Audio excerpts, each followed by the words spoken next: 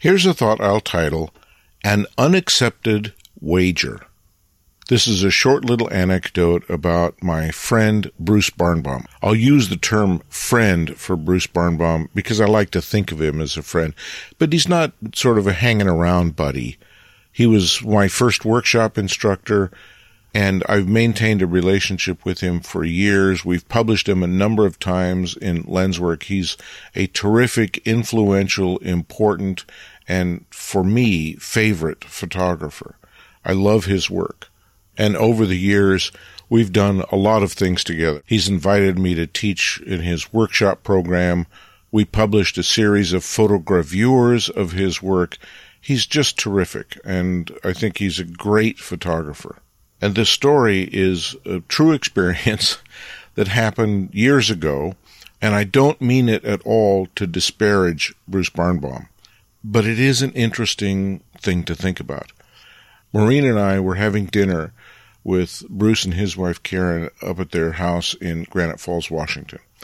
And during dinner, we were having a conversation about digital photography versus analog photography. This was obviously in the early days of digital photography. And Bruce, being a master analog photographer, one of the best printers in the world, he was obviously defending analog photography, as was natural that he should do so. But I had been playing around a lot with the Lenswork Special Editions and with Photoshop and learning what the capabilities of a digital workflow were. And I saw that there were certain advantages that I wanted to employ in my own photography and had found them to be mind-boggling. Simple things like digital sharpening is something that can be done in an analog darkroom with what they call a fuzzy mask. Chris Burkett's been doing it for years. And it's a wonderful technique, but very, very complicated and detail-oriented and fussy. And so most photographers don't use fuzzy masks. And they work best on 8x10 and 4x5 anyway, so it's not something you're likely to see in smaller formats. Well, the unsharp masking in Photoshop is essentially a derivation of what a fuzzy mask does in the analog world, and you can do it with a click of a button. So you can make sharper images. So anyway, I'm talking about all of this with Bruce over dinner, and I made a wager to him. I said, lend me one of your 4x5 negatives and let me scan it and go to work on it in Photoshop. And I will guarantee you that I can make a better print after having worked with the negative in Photoshop than you can do in the analog darkroom.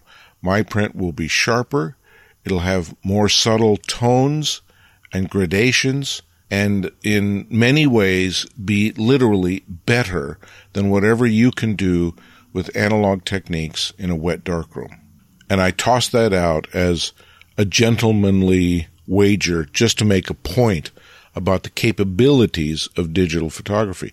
Not that it's the end-all and be-all, but I know that Bruce is such a pursuer of excellence that if something would allow him to do a better job with a negative, that he would probably be interested in it. Why would you choose to not use a tool that could make a better photograph? And that's what I felt he was doing to some degree by not embracing a digital workflow. So I tossed this out as a challenge and a bit of a, like you say, gentlemanly wager.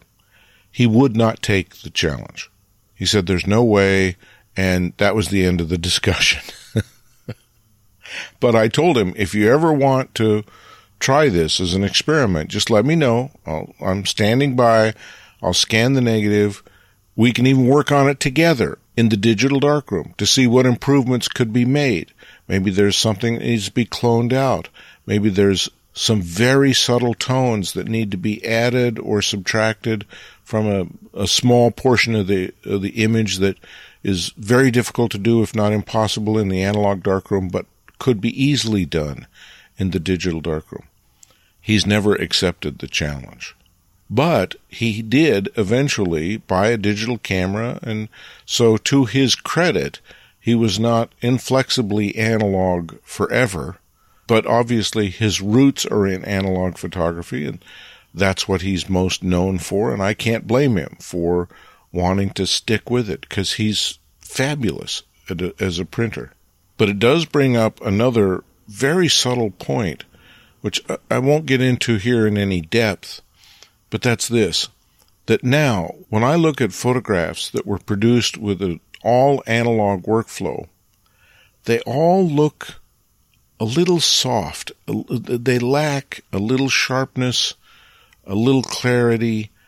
They seem somewhat dated, a little primitive to me, just because I've become so accustomed to the additional sharpness that can be so easily achieved in a digital workflow.